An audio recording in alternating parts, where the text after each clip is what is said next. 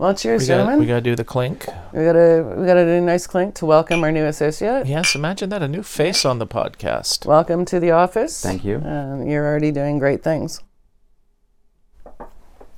So you're aware that this is the thing that we do all the time, this podcast. You got sucked into doing it, so thanks for joining us. Yes. And we're doing a follow-up in a way too. We've already discussed the situation of Russell Brand. And Yeah, but you have to tell everyone his name. I don't think you said it, did you? It's Nick Whitfield. Nick Whitfield, that's right. Yes. Very British sounding. And we're doing a follow-up on the case of Russell Brand, who's from the UK. He's been accused of sexual assault and sexual misconduct and a bunch of other things, which has now gone to a police investigation. And interestingly, Nick is from the UK. Yes, I am. Although in Canada now since 2011, so it's been a while since I was there. But I do remember Russell Brand being tremendously popular as I grew up. He was on Big Brother's Big Mouth, I think, was his break into mainstream TV. And he stayed popular in the UK as a stand-up comedian. He did various panel shows too. I think then he moved to the US around 2011 for his film career. Came back to the UK at some point and really became a populist figure on the left and was sort of hailed by left-wing news outlets like The Guardian, for example, who gave him various platforms through the years. And then in more recent years, he's sort of swung the other direction towards conspiracy theories, often. X-Files. Yeah. In his, I think he had had a YouTube channel and also a channel on Rumble, and so he's moved for the most part away from mainstream media and is very critical of it on his two platforms. Right, and that's interesting. One platform now, I think, right? Yeah, it was interesting too. Like you mentioned that he was considered to be very, very leftist, almost communist. I think I would have seen some of his views as being very socialist, communist leaning, and then now he's being criticized as being far right, and so. He's claiming that this is the reason why these accusations are coming out because he's being persecuted. Okay. So, this is, and you mentioned that he's on Rumble as well. That's one of the things we kind of touched on, that YouTube instantly demonetized him, apparently on the request of an MP and other pressures that they were under and so on. But they instantly demonetized his channel, even though he's not been convicted of anything. So that's kind of an issue. Shut down or just demonetized? No, he can post videos, but he can't make money off them. Right. So he can still post, as far as I know. And potentially they're going to monitor and delete some of his content. Well, of course. Censorship. Of course. Right. And so one of the things I noticed is that since all this went down and since our last podcast too, people have been going on and on about him because he's continuing to produce content, right. But he's got these big wild eyes and he looks like a lunatic or like he's manic or something like that. And it's like, we know what happens to people when they're accused, especially when it's made public and it's not just something that they're dealing with their private life. That's not surprising to me. No, why would it be? Yeah. But he's maintaining his shtick, and nothing's really changed in how he presents himself, right? I'll be honest, I don't actually tune into Rumble, so I haven't seen his latest videos. I always thought he looked slightly crazy. Like a lunatic? Yeah. Right. In terms of his shift to he was outspoken. I say that with all due respect if you're watching. He was outspokenly on the left, sort of very, very verbal about it, and he was picked up, and his decision to move sort of in a sort of right direction was conscious. I mean, it's not just an accusation. It was something that he embraced and articulated too, as opposed to something that's kind of been thrown at him post-accusation. So you seem to know a lot about it, but why the move towards the right, or the perceived right? I don't know that reason. I don't follow his channel closely. I think a lot of people have said now that he was possibly apprehensive, like given the way he was in the early 2000s. He was always very sexually explicit, quite obscene. There have been many controversies, which is common with comedians as well. They got to find some button to press, and his like I can't resist saying it. He was Shagger of the Year in England. She's going to say that at least 4 more times tonight, folks. Right. And in his books, they're called the Bookie Works, he is absolutely not trying to hide that at all. He's been, like people have been saying, he was hiding in plain sight or whatever. It's like, he's never hidden it, and it was part of his charisma and part of his persona. Not to say that he's always been successful. Like, he did have problems with heroin, which he's quite open about, and he advocates for people trying to deal with drug addiction. He's done a lot of really good things socially, in terms of that type of thing, and trying to get rid of the shame of it so that people can get help. And he's open about his addictions and all this other stuff, and then worked through that. But he did have to disappear for a while because he was unemployable for a bit. Right. Well, I think his last appearance in UK television was some comedy roast show in 2018, and he appeared with Catherine Ryan, and it's come to light, she did her sort of stand-up routine because they all had to roast one another, in which she said, well, look, you're basically a sexual predator. And that's when he complained to the directors, and I don't exactly know the details, but then he was off that show. And that's come to light recently. So I think in terms of why his shift towards sort of self-media in a way, or social media, has to do with, some people are saying, possible expectation that there were going to be accusations or allegations at some point. And so by going onto Rumble in particular, and YouTube also, although that's been shut down now, he could continue to be quite prominent and continue with an income and maintain his audience even post accusation. Be provocative. So it was sort of a strategic shift. Well, this is one of the things, and we've kind of touched on this with other cases before too, is like I know there's some people talking about him being backed by Peter Thiel on his new ventures that he's engaged in, and having people like Elon Musk standing up for him. So they're saying this is not somebody who's vulnerable and just like, close to poverty, trying to make a living off YouTube or something like that. Right. And then they've said that, in fact, what people don't understand is that despite his public persona, there's claims that he had a lot of power behind the scenes. Like you're talking about him trying to, complaining about certain things and not liking the way he was treated. So the people are going to have their stories like that. And that's one of the weird things when these allegations get made public. All of a sudden, everybody comes out of the woodwork saying, I always thought this person was creepy. Right? Of course.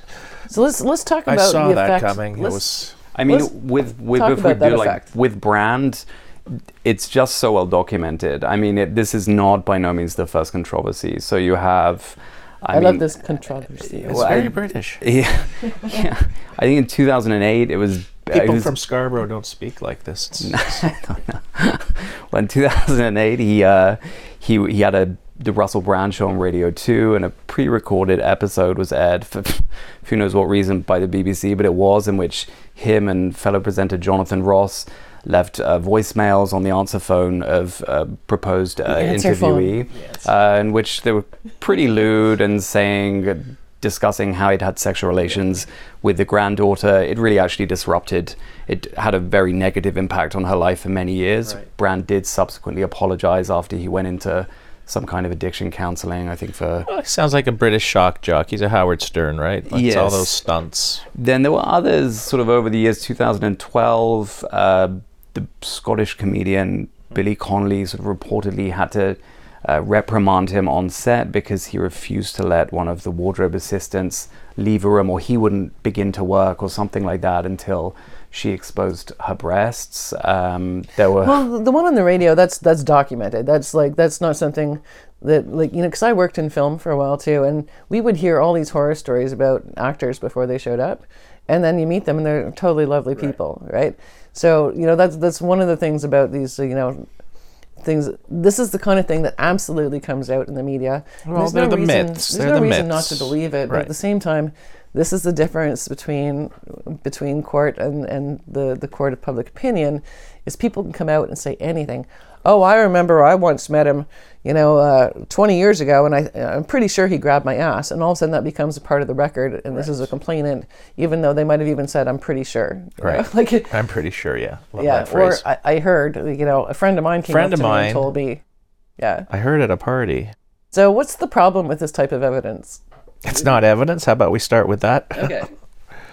Why is it not evidence? Nick?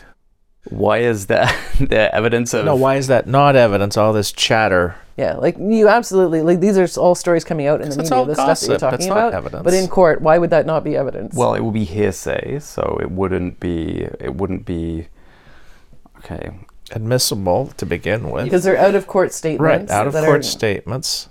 Quite often things heard from other people. Exactly. It's bad character evidence. It's where do we can... The list goes on. Well, that's the thing, too, is when you go to trial, there may be 20 people saying bad things about you, but there's only 4 people that you're actually charged with, right? And I'm using big numbers because we're talking about a situation when they have multiple complainants, right? Where there's like 4 or 5. Some of them not quite criminal allegations, but, bad character evidence. So, and we've seen this in other high-profile cases too, where they have, like, say, 3 complainants that were approved to go forward for charges. But then the prosecutor in the States or other places, the Crown in any British-related countries, can apply to bring in other witnesses with bad character evidence, even though they're not charged. So how does that happen? You tell me. I know. Ridiculous. We don't think it should happen. But they can do similar facts application, and they can try to bring in this evidence, but the weight is against them, because it's prejudicial. And that's the difference. Courtrooms are contained environments with rules and procedures versus the court of public opinion. There are no rules. It's who talks the loudest. Well, this is one of the things that for people who don't get their day in court and are just facing the court of public opinion, there's limitations on what an accused, strong limitations now on what an accused can bring into evidence. Whereas in the court of public opinion, they can throw out whatever messages they want. They can say anything they want to about the complainants. That's kind of tapered by how much money you have to do that with. For example, I have a student who's contacted me, university student, some allegation made by a girlfriend, banned from the campus, just an outright ban from U of T. No explanation other than, well, she says you might have done this. So he has no money to fight that ban. It's a trespass ban. He's had to drop out of his courses. He doesn't have the money, the power to fight that back. He's distraught versus a Russell Brand, he's going to have money behind him, obviously. Well, and quite often, especially with historical allegations, you don't have the evidence. It's just simply, I can say she's wrong. In this case, it's my understanding that there a number of these complainants, and the research from the journalist does seem to be a better quality than a lot of other cases I've seen, but it's my understanding that there are text messages and there is some documentation of the allegations. So that's definitely an uphill battle. So what's the theory for them going to the journalists versus the cops first? What have you heard about that? So you read that. I think a lot of the victims were slightly intimidated by... Complainants. Intimidated by... by Russell Brand's power, his perceived power. One of the complainants did, in fact, contact either Brand's agent or his some representative, complaining of alleged incidents and of sexual violence. I think that was the 16-year-old complaint. Well, she was 16 at the time of having an alleged relationship with Brand. And now she's, I think, in her early 30s, and she complained to his representative and then received a very prompt response from Brand's legal team saying, our client won't be extorted, you're trying to get money out of our client, and so on. So her point of view, I think, was she was concerned she wouldn't be believed or the allegations wouldn't actually go anywhere. It can be quite difficult for police, I think, in the UK to bring anything to trial or to prosecute. I think, the case of Jimmy Savile, sort of renowned, somebody shown to be a paedophile posthumously, but was adored during his life, wildly popular, including with the royal family. And so people, I think, often will look at situations like that in the UK and think, well, no one's going to believe me. It's not going to work out. I don't get, since when did going to the police become not a place of safety for complainants? What's triggered them not? I'm not going to be believed versus going to the media. I will be believed. I don't get it. It was the same question, not just for England, but for anywhere. Yeah, for anywhere. Mm-hmm. Like what? Going to the police is no longer a safe thing for complainants? I don't understand that. Yeah. So there's a lot of advocates that put that message out into the media because there's a lot of advocacy journalism going on, right? Where they, and I remember seeing a former judge in Canada write an article for, I can't remember if it was Globe and Mail, I'm pretty sure that's where it was, but she actually recommended as a former judge that people don't go to police. Because what, they won't be believed or they won't? So I'm not sure that it was as big of an issue before as it is now, where advocates for what they see as victims are literally telling them not to go to police. I think you know. Well, you won't get a book deal if you go to the police as quickly, right? Yeah. And in the UK, there are quite a lot of trust issues, I would think, with at least the London Met, the police, with respect to domestic violence or assault against women. Quite a lot of high-profile cases, including Sarah Everard, who was abducted and killed by a police officer. I think it was during the COVID pandemic, and this led to large-scale media interests and protests. And I think trust there is sort of probably at an all-time low at this point, but I don't know how that compares really with Canada. I think the situation is hopefully different. Well, there was a big sequence of events too with falsely accused people who it became a big thing, and they've done numerous reviews because the police were not turning over material in their possession, which showed messages that completely proved their innocence. And then that came to light. I can't remember his name, Liam something. But then there was like bam, then there were like 4 cases in a row, and they did a complete review, and quite a few individuals, some who'd been incarcerated for a reasonable amount of time, ended up being released because of failures in disclosure. So there's problems in one direction, but there's also, I think that the UK has been a little bit more advanced in terms of looking into protecting the rights of the accused, a little more so than Canada, where in fact they prosecute people for making false complainants with false. Yeah, we had that on a previous episode where that at least they'll go prosecute there. They'll investigate. Mm-hmm. Here, nothing happens basically. It's rare. Yeah, but I did come across, and I mentioned to both of you earlier, I came across a case very, very recent that I think is very interesting in terms of these media allegations, and that's in Canada. There's a high-profile case of a minister who's being charged and going to trial, and he brought what's called a third-party records application, and he wants to have access to, because at least one of the complainants, I think more, went to the media, gave interviews, they published big exposés, so he wants to have the media outlet, which in this case was Toronto Star, produce their material to him, and they said, no, we've got journalistic privilege. And so they have the right to protect their interview subjects and so on, and they're being forced to produce those records in court now, and they can make an argument that they shouldn't be allowed, but the judge is going to be allowed to see them and make a determination. Right. So they're not being released in court; they're being released to the judge for a determination. Doesn't automatically get them just so we're clear. At this point, right. But the judge will look at them and then determine if there's probative value in it. Right.